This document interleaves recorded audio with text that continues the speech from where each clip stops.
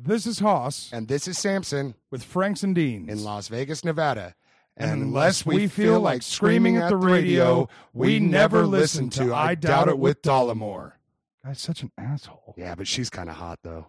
The following broadcast may contain free thinking and open-minded discussion, ideas, skepticism, and adult subject matter. Topics will be discussed using adult language, sometimes gratuitously. Get ready to move the conversation forward.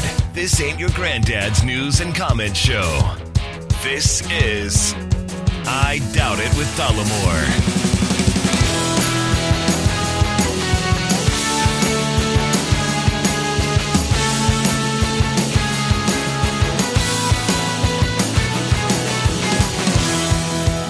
All right, everybody, welcome to the show. Thank you for joining us. Episode 676 of I Doubt It with Dollamore.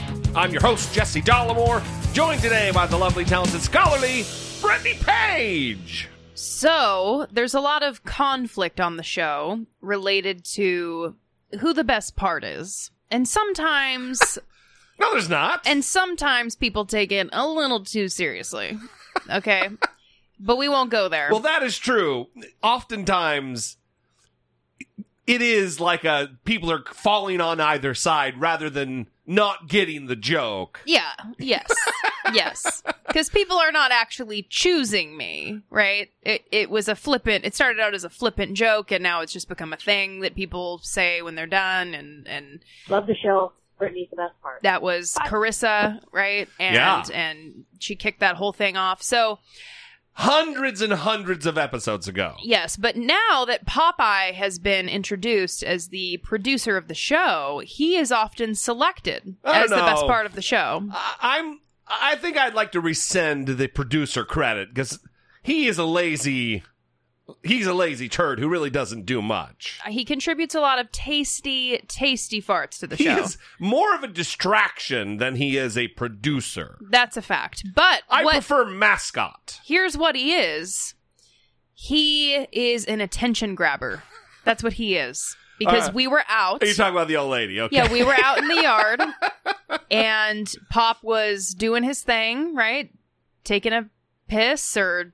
doing the stuff the dogs do in the yard. Sniffing all the remnants of other dogs' piss that he can find. And all of a sudden, I see this lady who is in her car, and she's driving by, and she's smiling with her eyes. I can't see her mouth, but she's, like, staring and smiling with her eyes because she has a mask on. Yeah.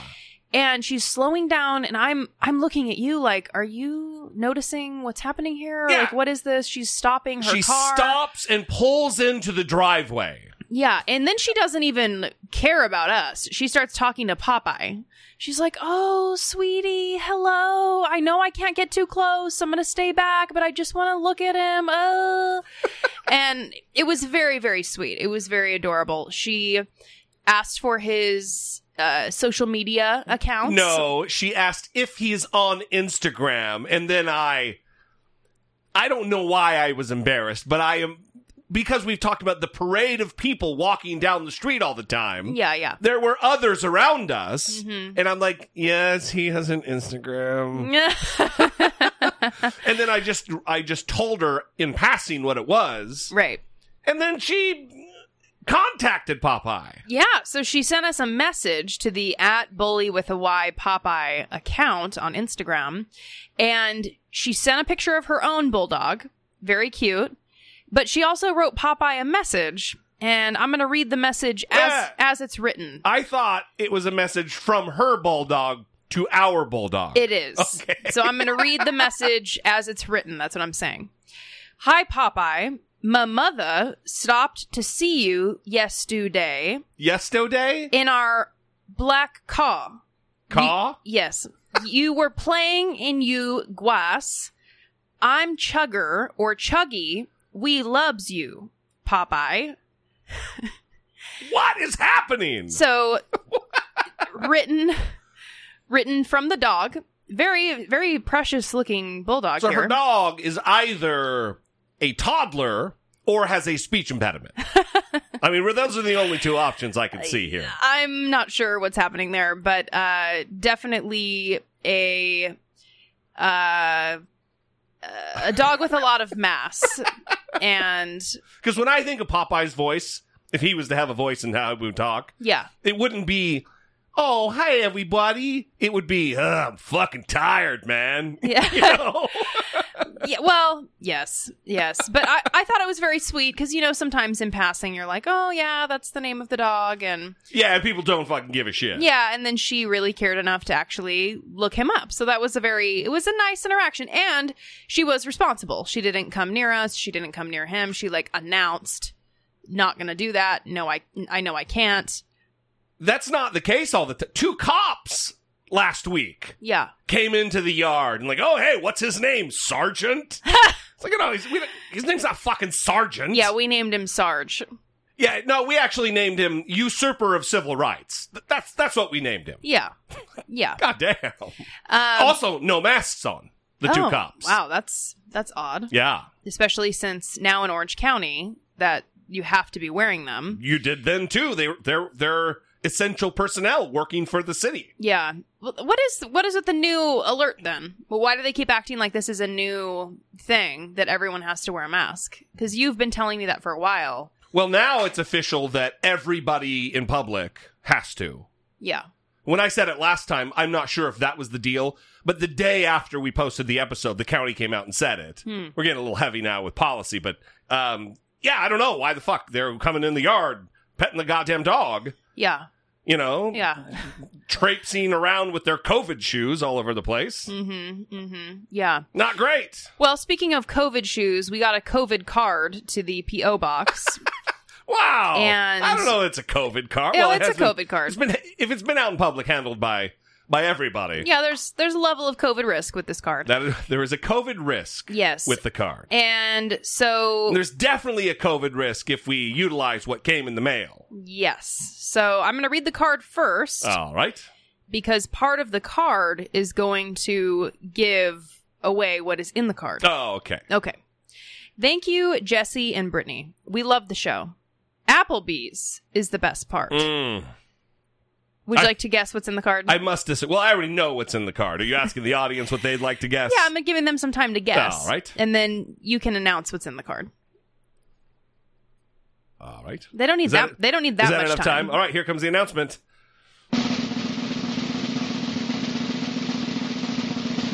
$25 Applebee's gift card. That is Applebee's Grill and Bar gift card, sir. Grill and Bar. Grill and Bar. Not Bar and Grill. No, it's a grill and bar, apparently.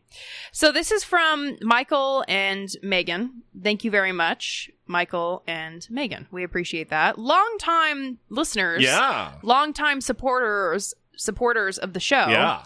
And we were laughing our asses off when we opened this. Yeah, and let me I want to pose another question to the audience. Yeah.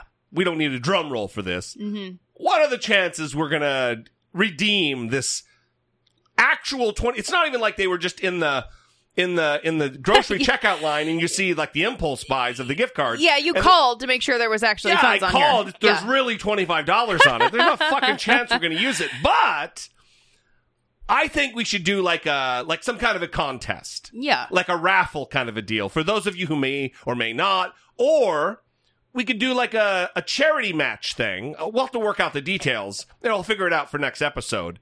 But we'll do $100 match on whatever the bid is for this, and we'll donate the $200 or whatever it ends up being to charity, and then we'll mail whoever gets it the gift card. Yeah, I think that's a good idea. Sounds like a lot of those details need to be worked out, but we will definitely you will definitely figure that out. Well, I also say it out loud. Yeah, on the show, right, and so other people's ears will hear the words. Oh, they will do the work for you. And maybe they'll come up with some kind of a thing. Yes. Solve your problems for you. Wow. Yes. Holy shit. That's what we're all hoping for. Bro. That's prick shit. Before we get into the listener communication, we have a little update for everybody. I love updates. And what's this update about? Well, because I really don't know. Well, on the previous show, we talked about how you were still blocked by Donald Trump. Oh, and how the Knight First Amendment Institute, not the Knight Foundation, which I think is what you said last time. Yeah, I may have said that. And they are two different things. The Knight First Amendment Institute at Columbia University reached out to you and wanted your permission to send a letter on your behalf to the Department of Justice because Donald Trump cannot block American citizens from his Twitter feed. Yes. Sunday evening? Saturday or Sunday is when I realized it. Yeah, you checked your Twitter and you could suddenly see the tweets. They were in your feed. He unblocked you. It's an odd thing because I'm so glad you brought it up. I would have totally fucking spaced it. It's an odd thing because now I realize how little Trump there was in my feed. Oh, right. Because it just, like, even when I search for real Donald Trump, it doesn't auto-populate because we weren't connected. Gone. Yeah, I wasn't able to see it. But it is... people retweet his shit all the time. Right. And it just started showing up. I'm like, am I in the right account? Because, I created the @JesseDollamore account, or sometimes I'll be in the I Doubt It account, and then we can see the stuff there. And it just started showing up. No, it wasn't in the wrong account. It was just him. Yeah. So at some point on Sunday, Donald Trump, President of the United States, went to your Twitter profile and unblocked you. Yeah.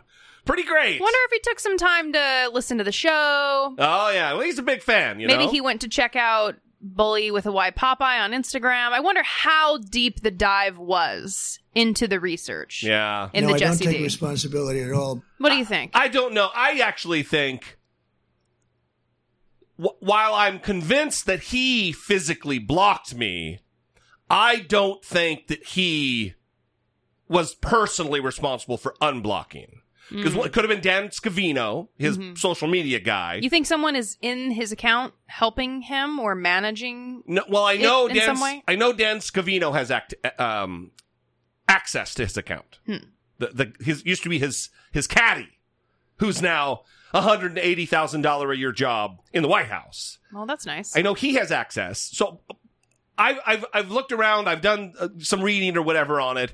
I'm pretty convinced it was Donald Trump who personally blocked me, but I don't think he unblocked. I think it was either maybe some department within the Department of Justice that makes the determination for him on the unblocking, because there are certain criteria that have to be met, and I met all of those. So, I don't know. But I tell you what, it feels fucking good. Mm-hmm. It feels amazing, like I am imbued with supernatural power. Right.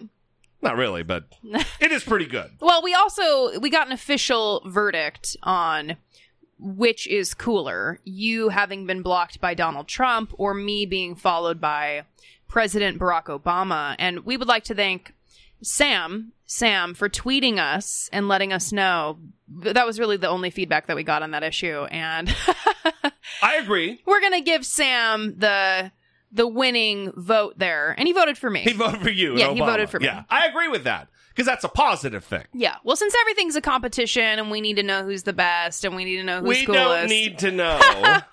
Some people think we do. If it didn't take effort, I would start just editing every voicemail and taking all those out of there. It's all a fun joke, everybody. All a fun joke. So let's get to some listener communication, I believe so. Before we start, I want to drop the phone number and the email address, 657-464-7609. Email voice memos from your smartphone and regular emails to idoubitit@dollamore.com.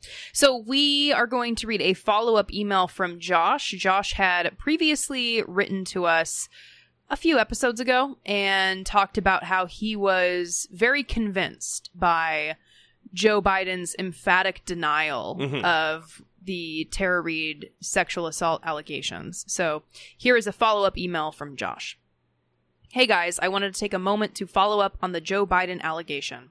At the time of the Morning Joe interview, I wrote in defense of Joe Biden, citing the passionate denial he gave and what I perceived to be his genuine frustration and confusion around the allegation.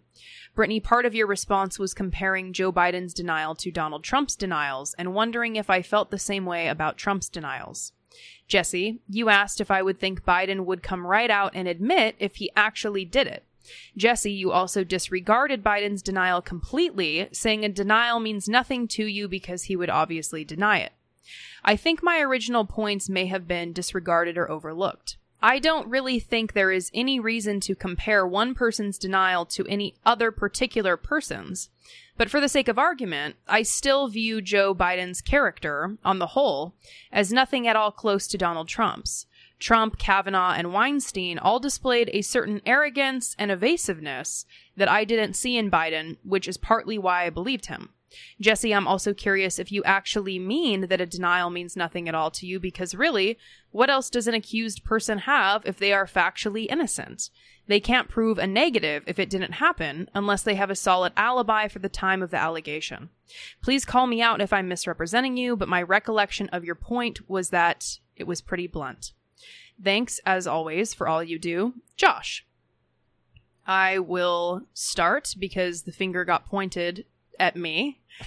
The Popeye, quit pointing fingers. Even though I'm trying to slowly catch my breath after the reading. Well, no, let me jump in. I have to do a lot of voice control. No, I'm ready. I'm ready. All right. Okay, so, yes. So, the reason that I had that response, Josh, when I said, are you also convinced by Donald Trump's denials or Weinstein's denials or anyone else who passionately and very firmly denies an allegation against them, was because your stated claim was that you were convinced because of the passionate denial and how emphatic it was.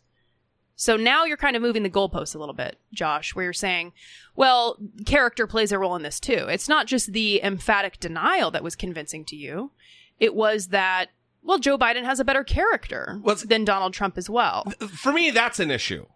Well, no, I just kind of want to finish that point because if we're going to move the goalposts, then sure, that's fine. But the original point, that's why I brought that up. If you're going to be convinced by one person's passionate denial and firm denial, then it would seem to me that you would be convinced by people's denials across the board, as long as they're firm and passionate. Right. As long as it's not a tepid denial. Right. You're on board. Right. So now, right, that we're also taking into consideration different moral perceptions, right, of people's character, then that makes more sense to me, Josh, right? That it's convincing to you with his character. Yeah, but let me say, look, just because Joe Biden has better character than Donald Trump, Popeye has taken dumps in the front yard that have better character than Donald Trump.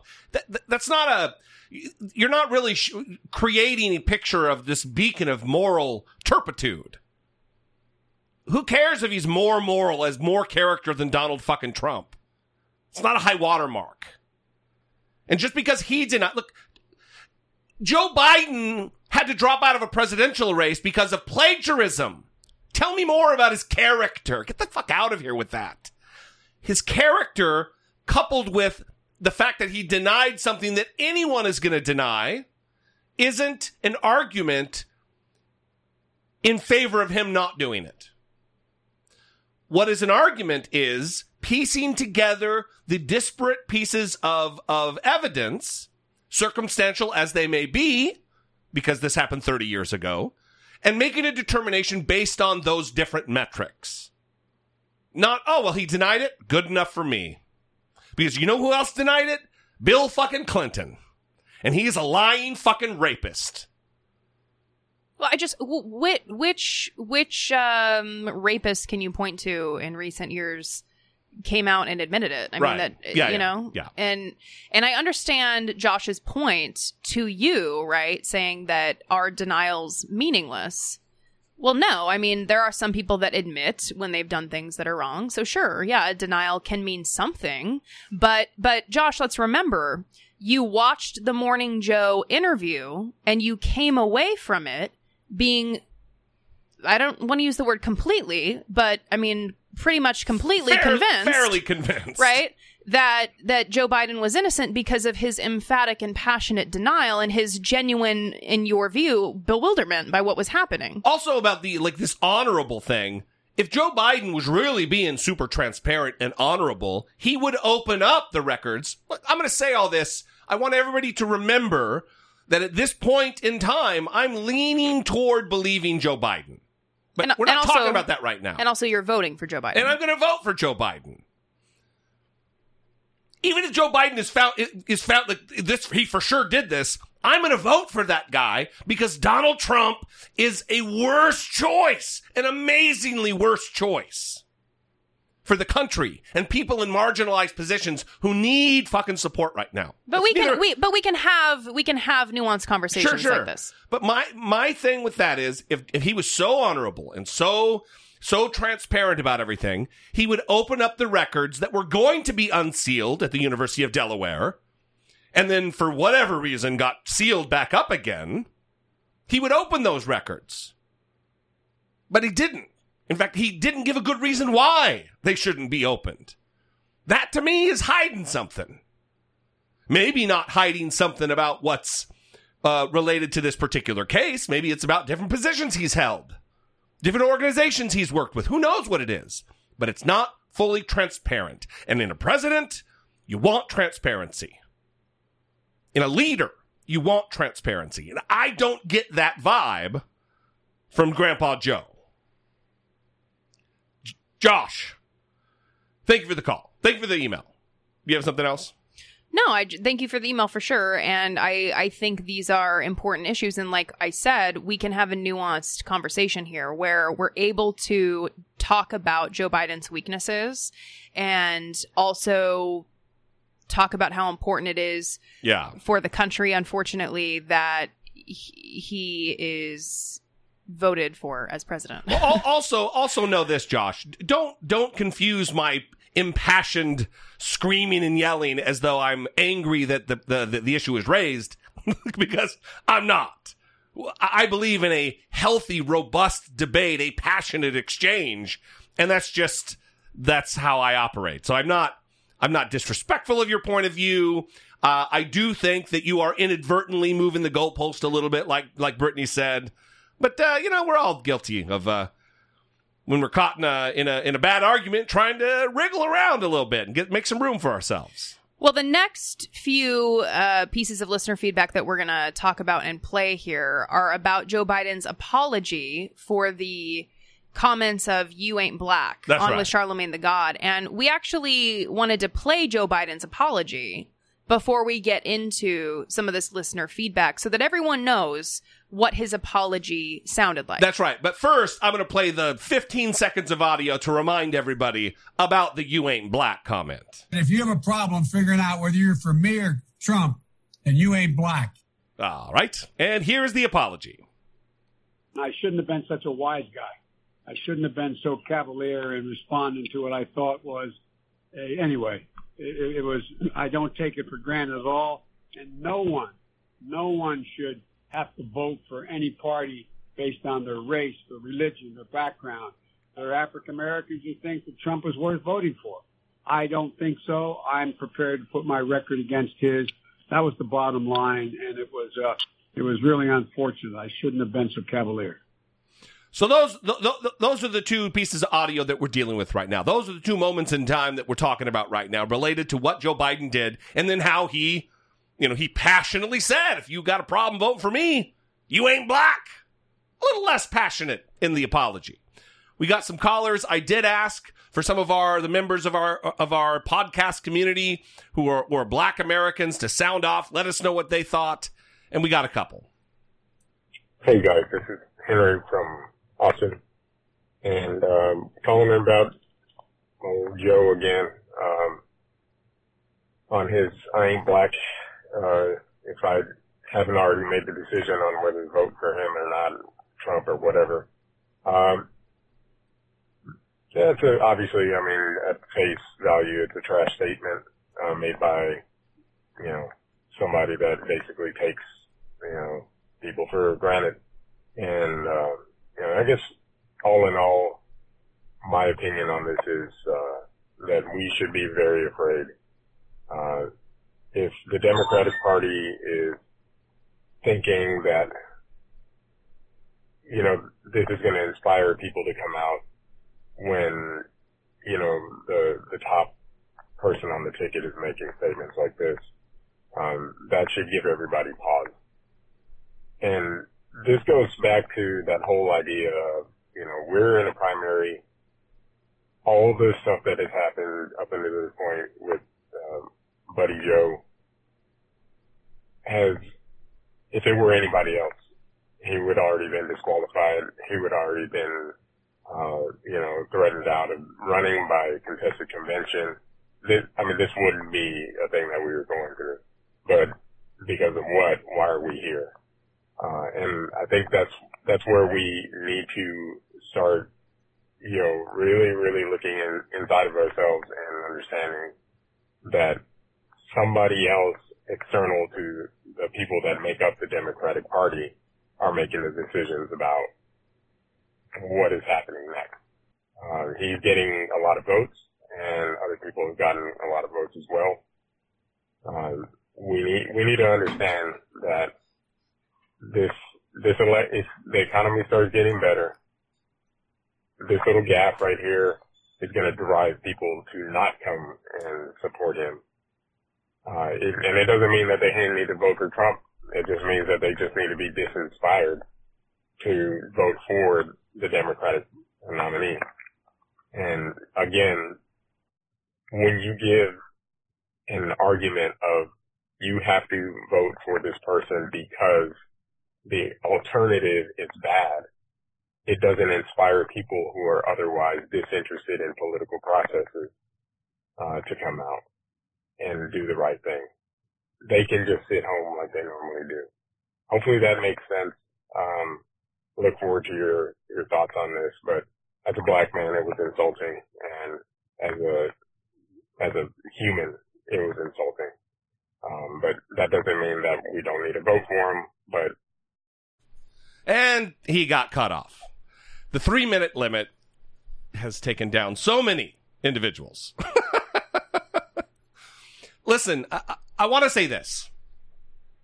The reason I reached out to the audience to give me their reactions about this is because I'm not in a, Bernie or myself are not in a position to make a judgment call about this particular thing.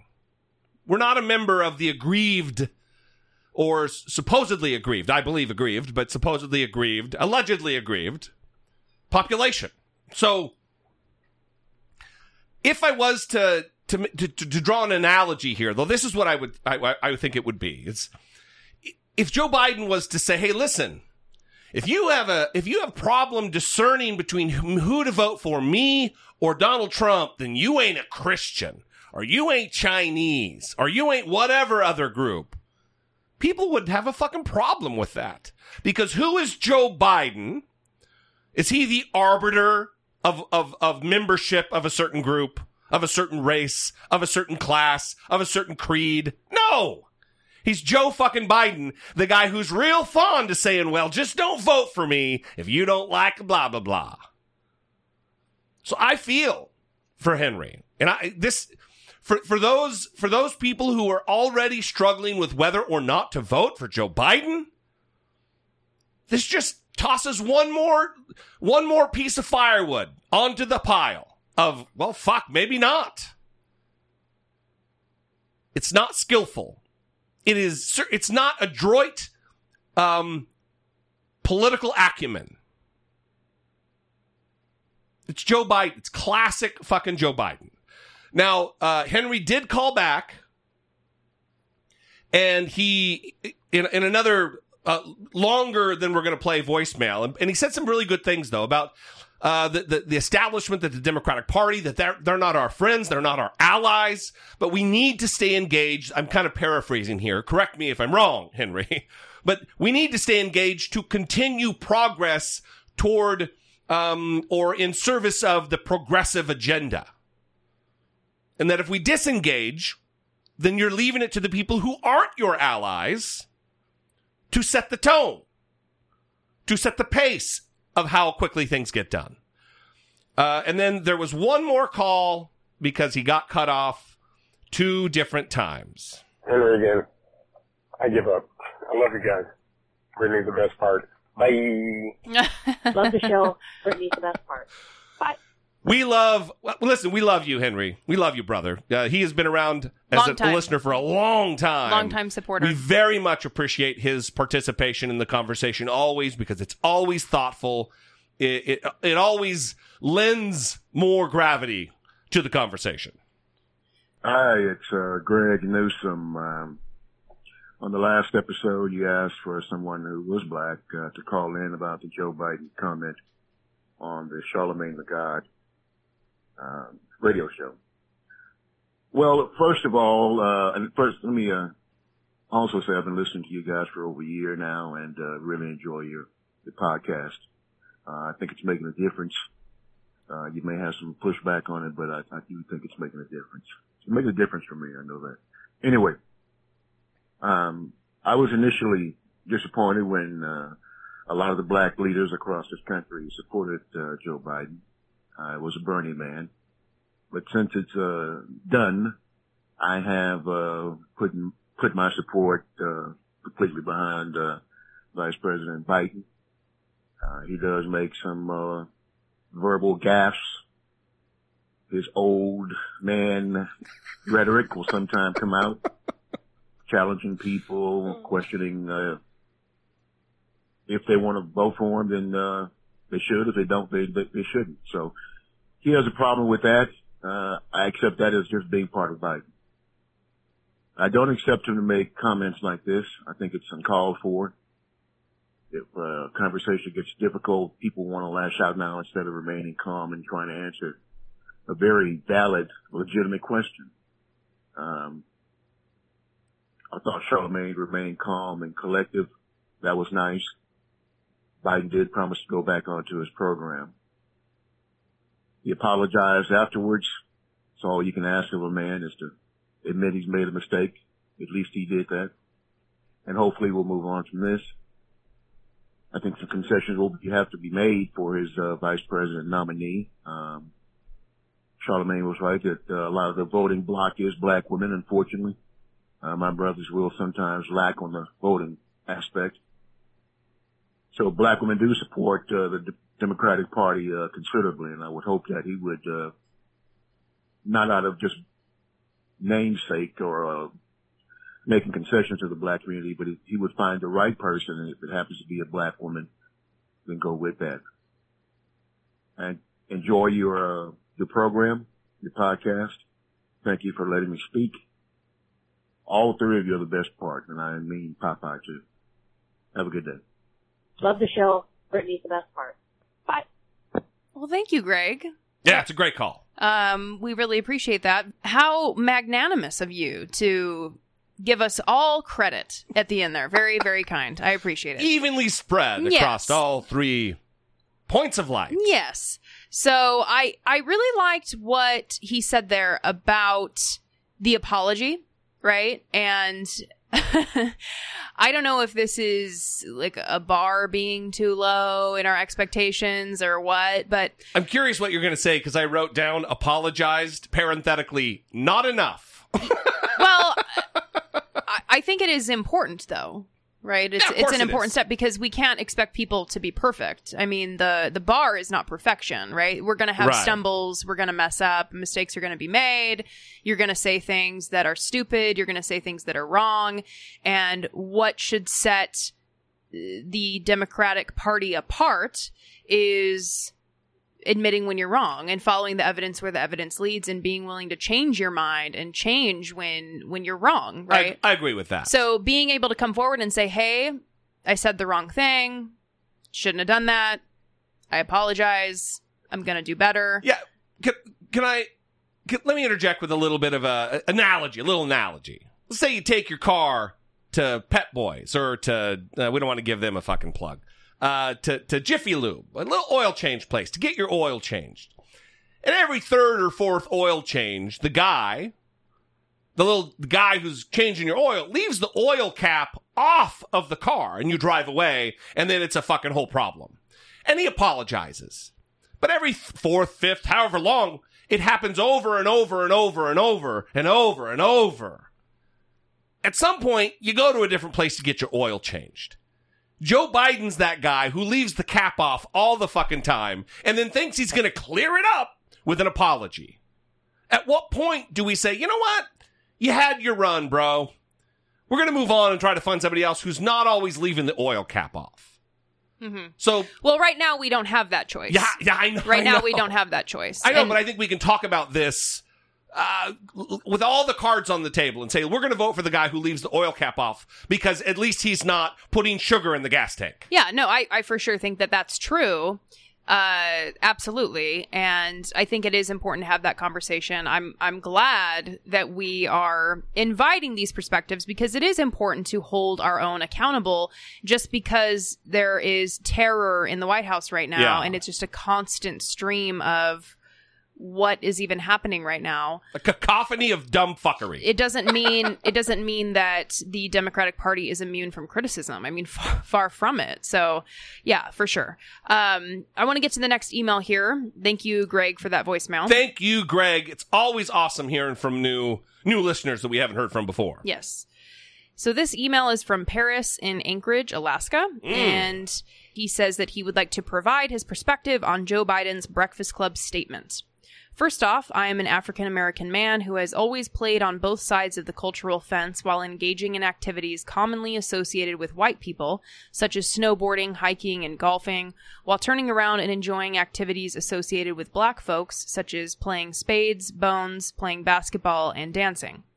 Most times I engage in the white activities. I am one of the very few, if not the only person of color out there, and am frequently reminded of this fact by the numerous unwelcoming stares I receive, even to this day. My blackness has been openly challenged by both white and black folks my entire life. In my youth, I struggled with the accusations of not being a real black guy, quote unquote, until I was about 13, when my mother told me to pose this question to anyone who challenged my blackness. How is a black person supposed to act? Very few, if anyone, will openly answer this question with the stereotypical response of an African American without 1, sounding racist from a white person, or 2, appearing to perpetuate the stereotype among black folks. I rarely receive this accusation now as an adult, but when I do, this question still works as comedic gold to see people back themselves into a corner trying to justify their statement. Yeah. With this being said, I refuse to let a black person, and for damn sure not a white person, tell me what being black, quote unquote, means. Honestly, I think Biden has the "but I have a black friend" syndrome that has been allowed to go unchecked and given him the boldness to make this statement. Sorry for the long email, but this is a subject close to my heart, and I truly appreciate you two for your willingness to have this conversation. Stay safe and keep up the good work. Yes. Paris. This is something that Joe Biden should know. It's not like he's never been around black folks before, or doesn't have a black friend, or doesn't have the understanding of the cultural nuances and the expectations of where he sits as a white guy. He fucking knows. He knows. And he wasn't in his, like, what did he say in his apology? I shouldn't have been such a wise guy. I shouldn't have been such a wise guy. I don't think he was being a wise guy. I think he was saying plainly, he's using the old, I was just cutting up and being informal. He's doing what Donald Trump does. I was being sarcastic. I was joking. I was whatever. I don't think he was. I watched that tape over and over and over. I think Paris is right, that Joe Biden he's a little bit too familiar. There's a comfortability level there that isn't justified. Mm-hmm. I don't know.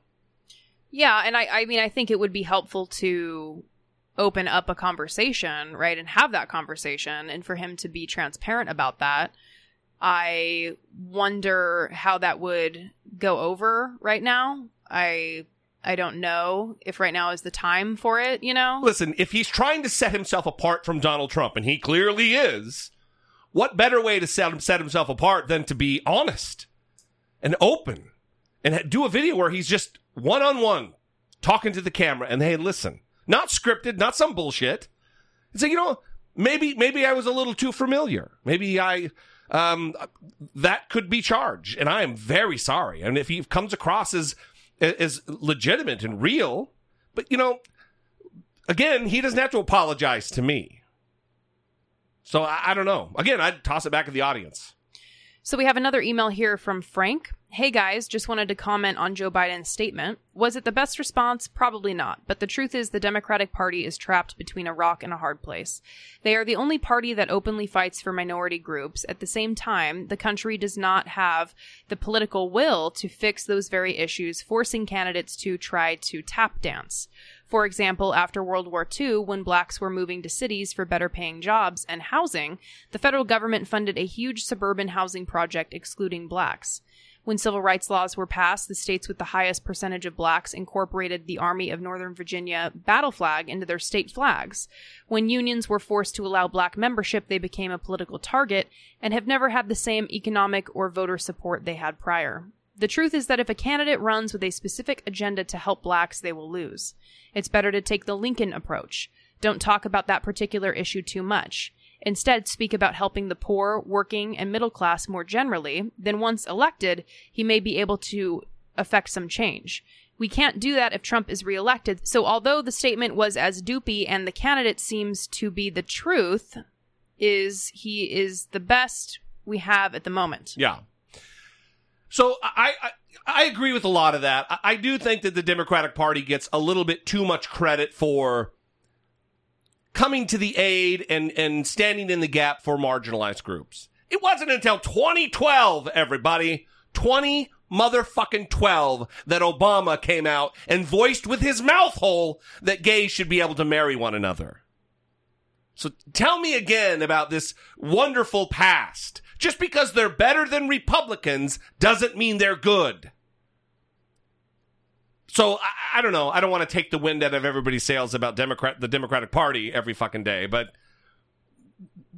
they do have a decent or better history, and maybe even decent history, but it's certainly not something to climb to the mountaintop and scream about how great it is.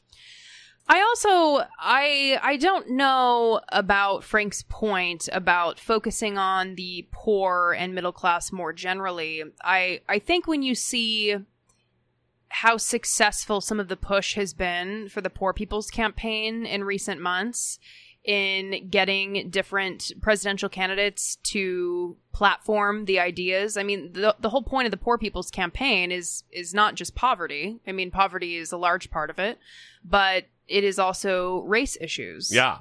And that's a prominent feature of the platform. And I mean, with what we're seeing going on in the news. Yeah, right now especially.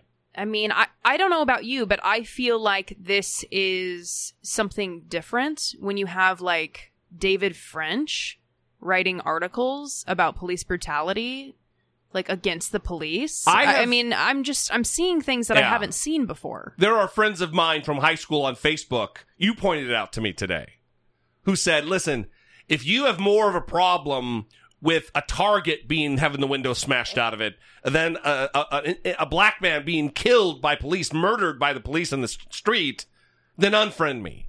And it was remarkable because he's like an evangelical conservative, and I think this might be one of those turning points. I can tell you this, when I saw that meme with two frames, one of the frames on the left was George Floyd with the cop's knee on his neck. And then the other frame is Colin Kaepernick. And above it says, "This is why." And of course, we all know it in our minds, but when you see it in that form with the words and the pictures, it's impossible to escape that this is why. This is why people protest.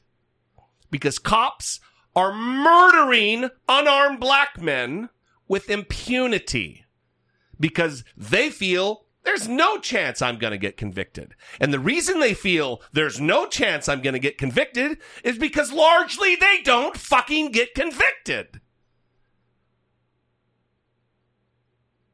Who blames a group of people for raising their voices and raising fucking hell when their neighbors, their brothers, are being murdered, unarmed, by armed agents of the state in the middle of a fucking pandemic to make it worse?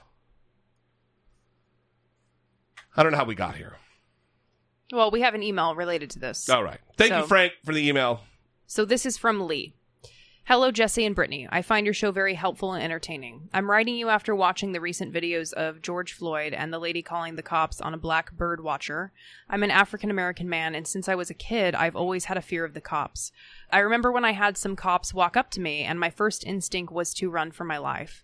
Luckily, I convinced myself not to, or it would have made me look guilty when I did nothing wrong. I write all this to say I'm just tired of never knowing if I'll get those bad cops. Tired of seeing people make excuses for the level of force used in these videos. Sick of someone's past misdeeds being used as a reason for said force. I'm just sad, angry, and tired of it all. Anyway, that's all I have to say. Love the show. Lee. Well, thank you, Lee. I think there is a lot to be tired of. A lot to be frustrated about. In fact, this is not the only communication we got this episode about being tired. Hi, Brittany and Jesse. This is Jen from Long Beach. I'm calling in to talk about the rioting that's happening right now in Los Angeles. A friend of mine, who's actually the photographer at my wedding, he is there right now taking photos of the protests and the signs and everything due to George Floyd being murdered on camera. The reason I'm calling it is mainly just to talk about the juxtaposition between people rioting because someone got killed by a police officer again, and the people rioting because they don't want to stay indoors. Now, the people rioting because of someone's murder, there is looting, there's destruction of property, and the police are treating them terribly with tear gas and everything. And even though personally I don't believe in destruction of property, the way this country loves corporations, they will get their money back. They destroyed a Target. Okay. Target has insurance and it will get their money back. Whereas the people who are protesting because they don't want to stay indoors, that's honestly also destruction because you're not wearing masks. You're spreading a virus that is causing this planet to go into a pandemic, and the police are doing nothing. They're standing there, they're taking it. They're basically willfully accepting a virus into their bodies just so they can listen to people who don't want to sit inside and watch Netflix. Whereas someone is pissed off because once again, another person died who looks like them, and they get hosed and tear gassed. There is one of the reason I haven't really even spoken about a lot of the things that's been going on right now because I just can't. I can't take it.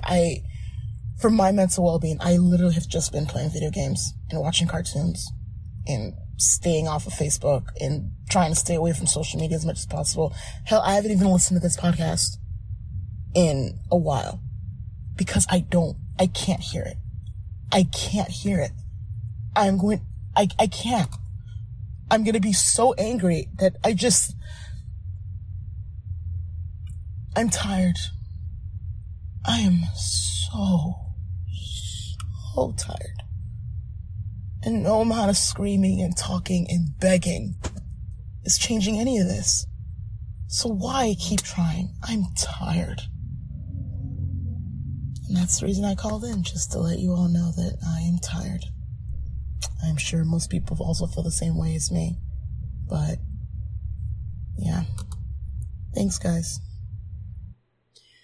I think a lot of people are right there with you, Jen, for sure. And we appreciate you calling in and sharing that because it's good for people to know that other people are sharing and what they're feeling. Yeah. Now, I want to go into where this kind of kicked off this week, right? And we want to start with the Amy Cooper, Christopher Cooper, no relation, situation that happened in Central Park. Because people are drawing a direct connection from instances like the Amy Cooper phone call to 911 saying that a African-American man is threatening her life to what happened to George Floyd in Minnesota. Because when you call the police and you say an African-American man is threatening your life, the cops are coming in there and they're prepared to do some damage. So the discussion around what Amy Cooper did And what she knew she was doing when she said this, because she wasn't being attacked. She wasn't being threatened. And it was on tape. She was watching herself be filmed and still went through the fucking theatrics. Right. And so... That's brazen. And so what happened was she had her dog, right, off leash in an area where he was supposed to be on leash. Christopher Cooper saw this, and this is a typical scene for him, right? He sees people not following the rules, and he is a birder. He watches birds. That is one of his hobbies. So he's in the park watching the birds, and it's important for you to have the dog on the leash because they can disrupt the climate, right? Interfere with the birds. Yeah. And so he asks her to please put her dog on a leash.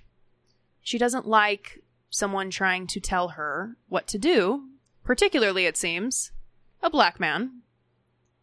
And I think we're going to play for you what transpires.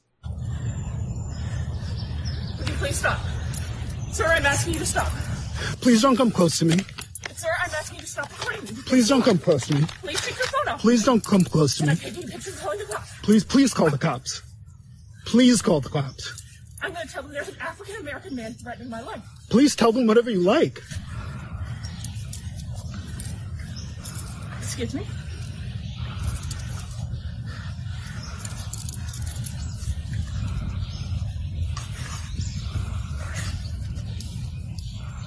I'm sorry, I'm in the Rambo, and there is a man, African-American, who has a bicycle helmet. He is recording me and threatening me and my dog. There is an African-American man. I am in Central Park. He is recording me and threatening myself and my dog. And my... I'm sorry, I can't hear you either. I'm being threatened by a man in the Rambo. Please send the cops immediately. I'm in Central Park in the Rambo. I don't know. Thank you. The thank you there at the end was when she finally put the fucking dog on the leash. Right. After she was choking the fuck out of it. Which is all she had to do. That's all that he wanted her to do. That is all that she needed to do. None of this needed to happen. Just put the dog on the leash. That's it. Which wasn't his rule. It's not like he made a rule. Hey, I don't like dogs that are off leash. It's the fucking rule for everybody. Right. That he's just like, hey man, this is the rule. Right. Put your dog on the leash. Right. And she freaked out. What I want to draw attention to is her calm demeanor and then her exaggerated acting, the frantic nature with which she spoke to elicit panic. Send the cops. Hurry. He's trying to kill me. That's what she's communicating. Here's the calm, or calm-ish, Amy Cooper. And there is a man, African-American, who has a bicycle helmet. He is recording me and threatening me and my dog. Huh. There's a man, African-American, he's recording me and he's threatening me and my dog. She doesn't get the exact response that she wants, apparently, from the dispatcher, so she goes into Karen mode. I'm being threatened by a man in the Rambo. Please send the cops immediately. There's 10 fucking seconds between those. And also, he's nowhere near her, has not come near her, is standing away for her. She charged him, in fact. Right, in the beginning of the encounter. As a point of juxtaposition. Right, she tried to grab his phone initially. It looked like that she was going for his phone. But, I mean, the reason people are drawing this connection is because she weaponized the police, right? Or that's what she was wanting to do against him. That's right. Because what else do you think is going to happen? I mean, this woman, and people were speculating that she is a Trump supporter. Yeah, nope. She donated to Barack Obama, John Kerry, and Pete Buttigieg. She's a liberal. Yeah. She's a Democrat. Okay? And that's important for people on the left to think about, right? Because people on the left think racism is for Trump supporters. That's not for me. Yeah. Right? And that can blind you to the ways in which that you do have bias, that you do have prejudice, that there may be dark parts of you that you're not thinking about or not addressing, right? And they may be not explicit, right? They may be under the surface. Yeah. You think, you're Amy Cooper, you're donating to Barack Obama, John Kerry, Pete Buttigieg, you support liberal causes, but then you're confronted in the park. Right. And how quick are you to weaponize the police against a black man because of your apparently explicit racist views in this case. Well, she, I'm sure in her mind, 5 minutes before this, could have easily been thinking, I'm one of the good ones. Right. I'm one of the good white liberals. Right. Well, and this is why Ibram X. Kendi, the author of Stamped from the Beginning and How to Be an Anti-Racist, talks about how there's no such thing as not racist. Yeah. Right? That not racist is like an attempt at a neutral position that doesn't exist. And you're either racist and you're like supporting racist policies, you're upholding that system, or you're anti-racist. You're actively participating in trying to address your own racist beliefs, and you're trying to work to dismantle a racist system. Like, those are the two options, right? And so you never really even have to say, like, I'm not a racist, right? If you're an anti-racist, you're working all the time to keep your shit in check, right? In a way that the Amy Coopers of the world are not, right? So I think it's important, just a little check for everybody. Not a Trump supporter, not a Republican, someone who thought she was one of the good ones, like you just said, Jesse. Yeah. I love that phrasing. This is just so horrifying. Luckily, neither of them were at the park when the cops got there, because what might have happened had he been at the park? Yeah, I mean, we could have had another George Floyd situation very easily. In the NYPD, they're not shrinking violets. Right. You know? Right. So we'll wrap this particular segment up because it's going to lead right into what's going on in Minneapolis right now. But Christopher Cooper was on with Don Lemon shortly after this happened on Memorial Day.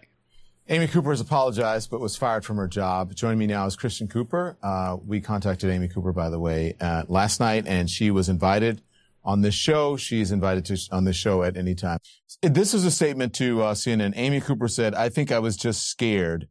She wanted to publicly apologize to everyone. "I'm not a racist. I did not mean to harm that man in any way." She also didn't mean any harm to the African-American community. Do you accept her apology? I think her apology is sincere. I'm not sure if in that apology she recognizes that while she may not be or consider herself a racist, that particular act was definitely racist. And the fact that that was her recourse at that moment, granted it was a stressful situation, a sudden situation, maybe a moment of spectacularly poor judgment, but she went there, and had this racist act that she did. So, she understood the power she wielded at that moment to call police as a white woman on a black man, as a scary black man. I'm going to call the police and say an African-American man is. She understood that part of it. She had the wherewithal to understand that. Exactly. She was looking for some way to get an edge in the situation, and that's where she went. And that ultimately did not help her. Is she a racist? I can't answer that. Only she can answer that, and I would submit probably the only way she's going to answer that is going forward with, how she conducts herself and how she chooses to reflect on the situation and examine it. I like the questions posed by Don Lemon because, and I like Christopher Cooper's responses, right? He's saying, I don't know. I can't tell you what her actual beliefs are. Yeah, I can't tell you what she thinks in her head. Not a mind reader. All I see is what happened, and it was racist. Right, and that's where she went. And I love how he said to get an edge on the situation. Yeah, that's exactly what it was. It's a perfect descriptor. Which is horrifying. Yeah. Horrifying that's where she went, right? And because that's a power she has that he doesn't have. Right. And she lost her job. She surrendered her dog. And Christopher Cooper has said that he doesn't think her life should be torn apart because of this. He said it's troubling to him or something like that. And you indicated this the other day, that what that does is it gives people like an excuse or license to focus in on that and say, yeah, well, she shouldn't have been fired because even he is troubled by that. Mm-hmm, mm-hmm. And listen, her employer obviously had a fucking problem with someone who would act like that working for them. Or at least had a problem with the optics of someone. Sure. Yeah. So they let her go. I'm always amazed. I'm fucking amazed. New York City is a gigantic city. And within hours, they knew who the fuck she was, where the fuck she worked, where she adopted her goddamn dog.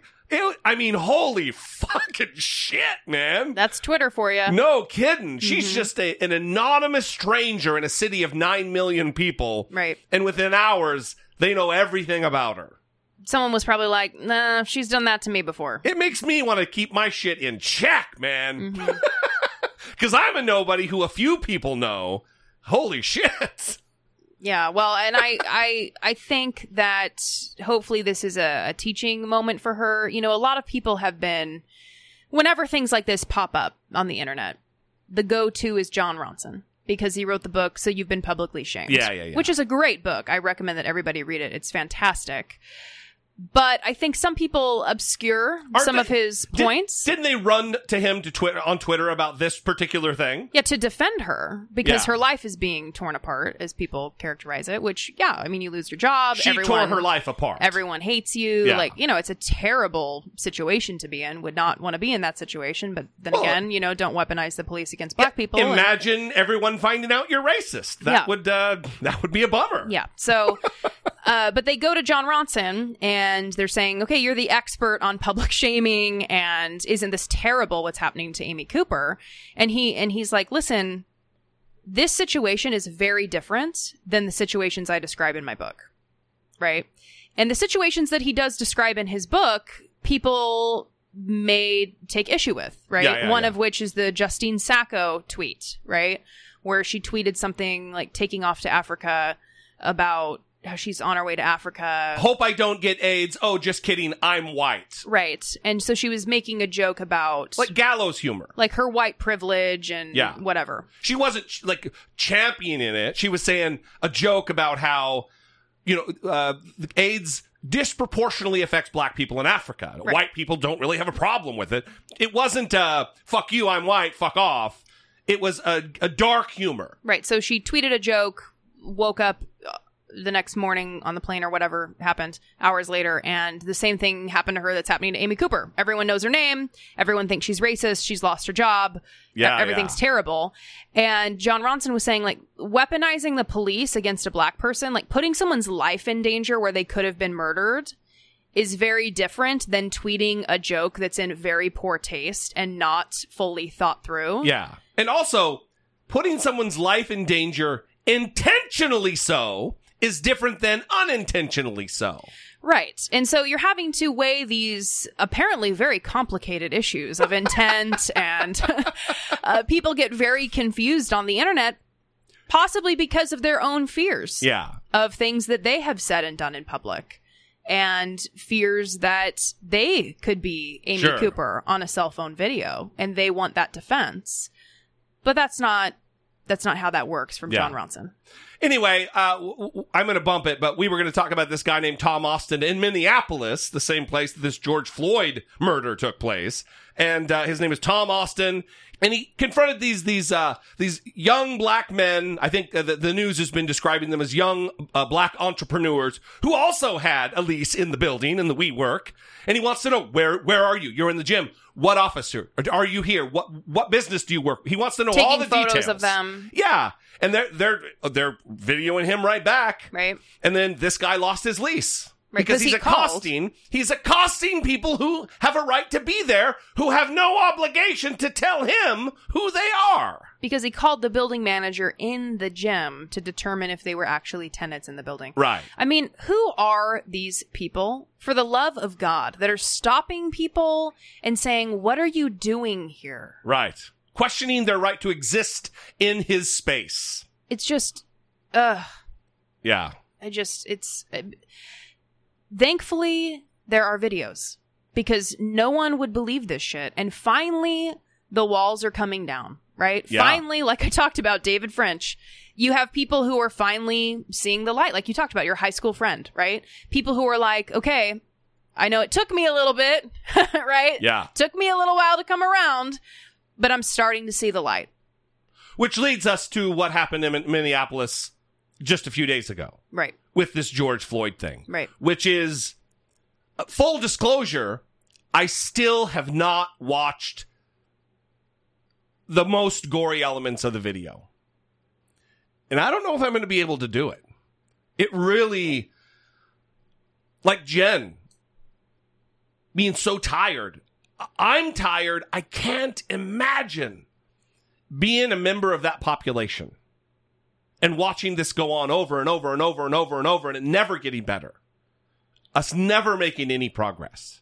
So I understand the impulse to say, why even keep trying? I'm so tired.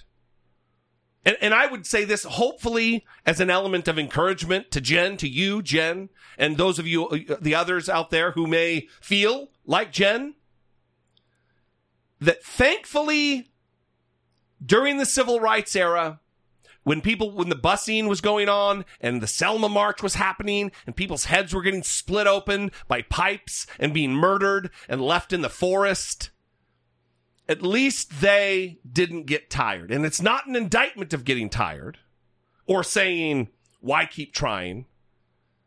But you have to stay the course. Otherwise, progress fails. Otherwise, these racist asshole cops, these murderous, jackbooted thugs, then they win. They remain in power. You have to trudge on. So the other day in Minneapolis, this cop, this fucking Derek Chauvin guy. Well, there were also 3 additional cops. So it initially started on the side of a street in front of a restaurant, and luckily the restaurant owner released their footage before giving it to the FBI. Unabridged footage. Right, before they called the FBI to give them the footage, they called the media and released it to the media, which was a fantastic move.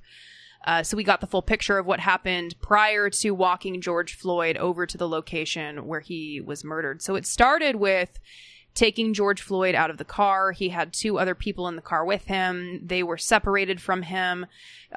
George Floyd was taken out of the vehicle that he was in, and he was suspected of writing a bad check or passing counterfeit currency, something like that. And they take him out of the car. He doesn't look like he's doing well. It doesn't look like he's fighting back, but it looks like he's distraught or... Well, he's already handcuffed. So it could be like a strain on his arms. He's a big guy. Right. It could be strain Could on be his pain, arms. right. Because both of his hands are handcuffed behind his back. Right, it looks like he's not in a good situation. Grimacing. Right, grimacing. So they take him over, they put him on the sidewalk, they sit him down, and one of the cops stays with him the whole time.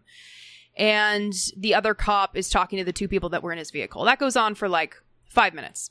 Then they pick George Floyd up. They help him get to his feet. They walk him through a crosswalk in an intersection.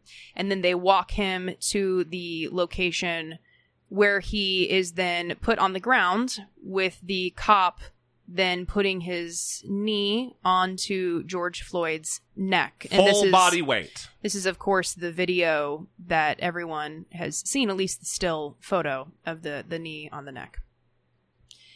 And what happens here is this cop keeps his knee on his neck for 9 minutes.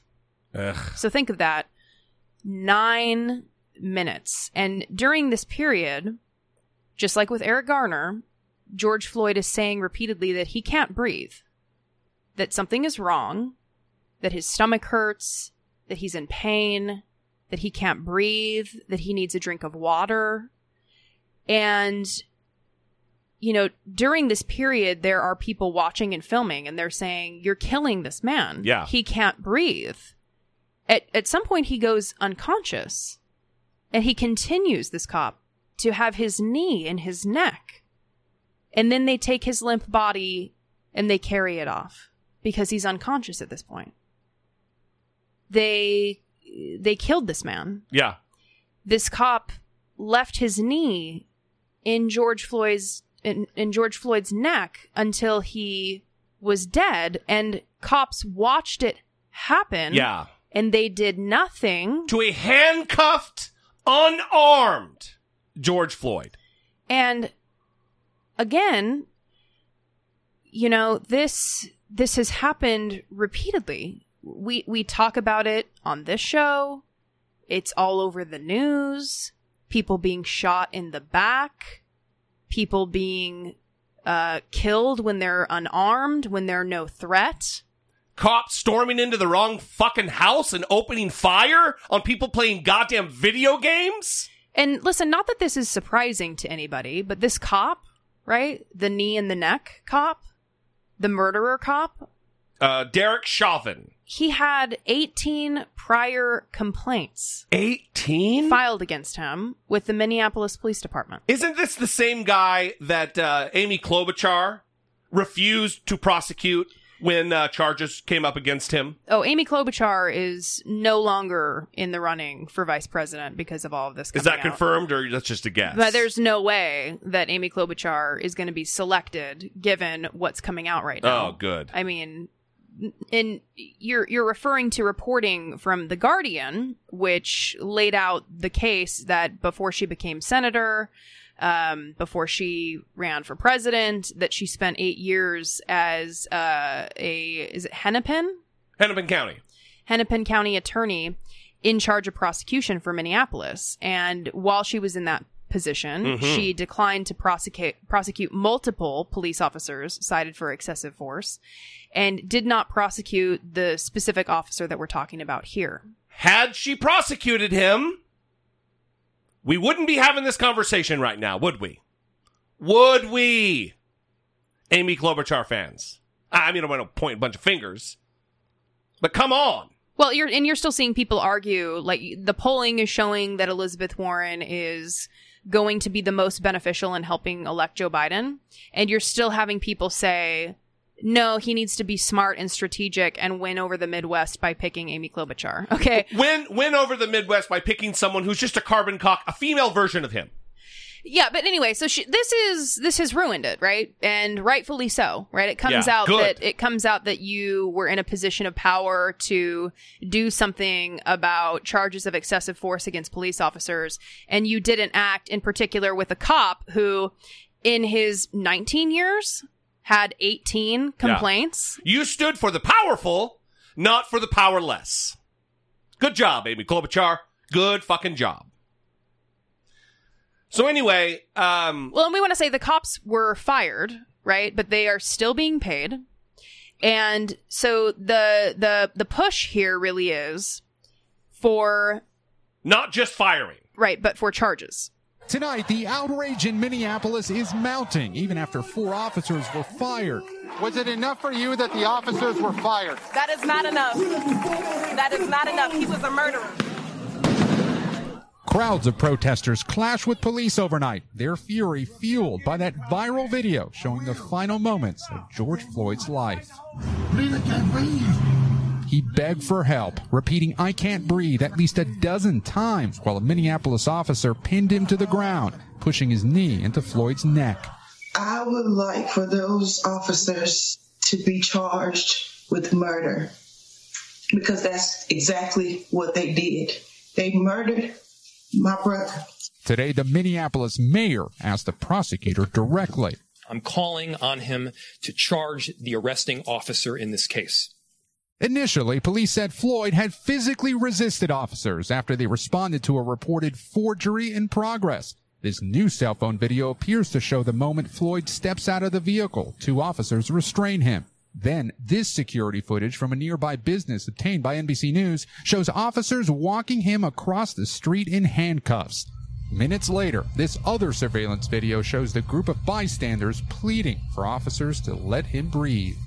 Why is it that people of color, especially black men, even when there's an allegation of a nonviolent crime, are met so violently by police officers in America? The 46-year-old Floyd played basketball in college and lived most of his life in Texas, working as a truck driver and security guard. If you got a chance to know him, you would have loved him. LeBron James posted this image on social media of the officer kneeling on Floyd, with former quarterback Colin Kaepernick kneeling in protest of police brutality. Lawyers for 3 of the officers and the police union declined to comment today. The other officer's attorney has not responded. This man owns the convenience store Floyd had just left before the encounter. One of his employees says Floyd used a fake $20 bill. He was always a pleasant individual, and he may have not even known that the bill was counterfeit. and the abuse of power and the police brutality needs to stop. Right now, hundreds of protesters have gathered outside of this police precinct. Officers in riot gear have set up barricades. Authorities hope that these protests remain peaceful. Of course authorities hope that.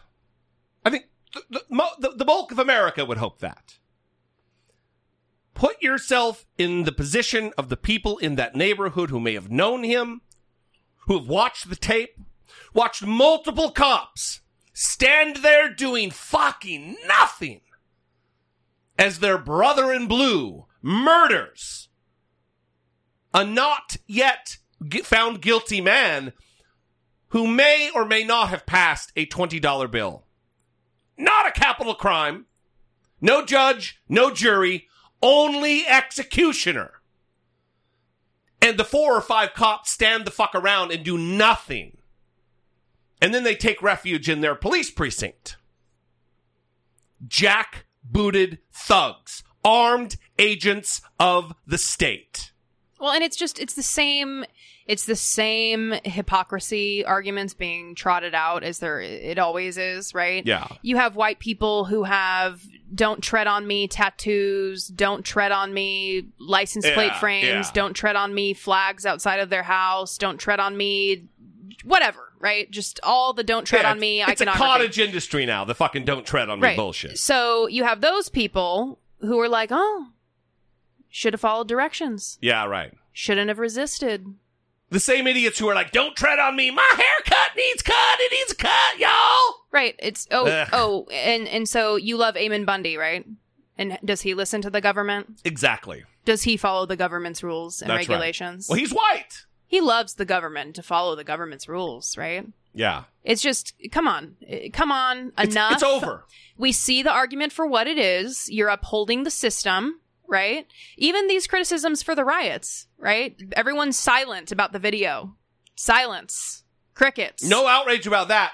Outrage that a soda machine got knocked over. Shut the fuck up. I mean, listen, you can have some thoughts about the riots and how the community being on fire isn't great, and you can have those ideas, but if you didn't say anything about the video and you don't come out and talk about police killing unarmed citizens and using excessive force that results in people dying in the streets when they, for 9 minutes, are saying, "I can't breathe, I need help," right? You forfeited your right to talk about the fucking Target with broken windows or the AutoZone that's on fire. Yeah, I don't care about your views about the riots because you aren't in this, right? You're not active in trying to figure out a solution to this problem or standing in solidarity with the people that are most vulnerable here to being the next person that is killed.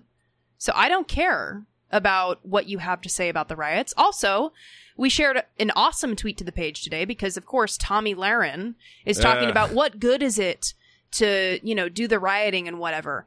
And it's like, well, you didn't like it when people peacefully kneeled either. So what does it matter what you think? That was the tweet. That's not my own original thought. That's the tweet on the page. That's for sure. She has also forfeited her right to fucking speak. Sit the fuck down. Alt-right Barbie, shut the fuck up. Well, and all of those points just illustrate that it's not a serious conversation about how to protest these issues. It's about maintaining order and control. Yeah. So I don't care what you think, because you're not interested in addressing the serious systemic problem that we have with racism in this country. Just so the audience... I mean, not just her, anyone like her. They're on the same page here. She also compared Black Lives Matter to KKK. They're the new KKK. Shut the fuck up. Anyway, I'm going to go. There's other things that we were going to talk about, but I'm spent, as they say. We're not going to do a mid-roll. We'll talk about all our new Patreon supporters next episode. Stick around for that. Join us then. You'll be sticking around for a while because it'll be hours later. We love you guys. We'd love to hear from you about these and any topic that's on your radar. 657-464-7609. Again, 657-464-7609. Email those voice memos from your smartphone to IDoubtIt@dollamore.com. We sure do love you guys. We sure do appreciate you. We very much cherish the community that has grown up around this show and the many conversations we've had and hopefully moved forward in one manner or another. So we will see you next time. We love you. We appreciate you. Until then, for Brittany Page, I'm Jesse Dollemore, and this has been I Doubt It.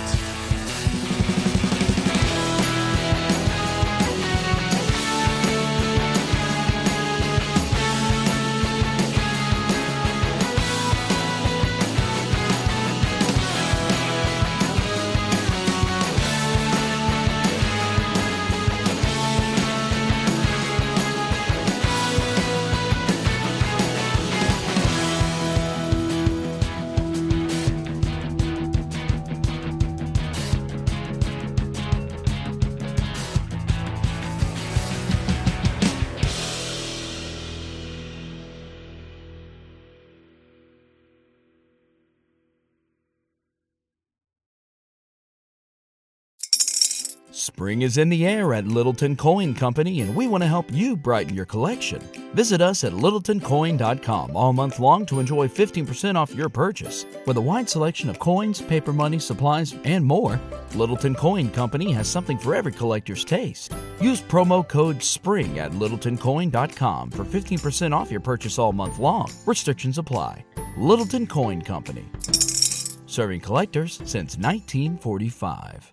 A new year, time for new growth. Grow your education and skills with Herzing University. Our online behavioral health programs fit your schedule and time. From an 8-month diploma program in health and human services to a 36-month bachelor's in psychology. Grow your behavioral health career with us wherever you are in your education. Your future starts now at Herzing University. Visit us online at herzing.edu or text HEALTH to 85109.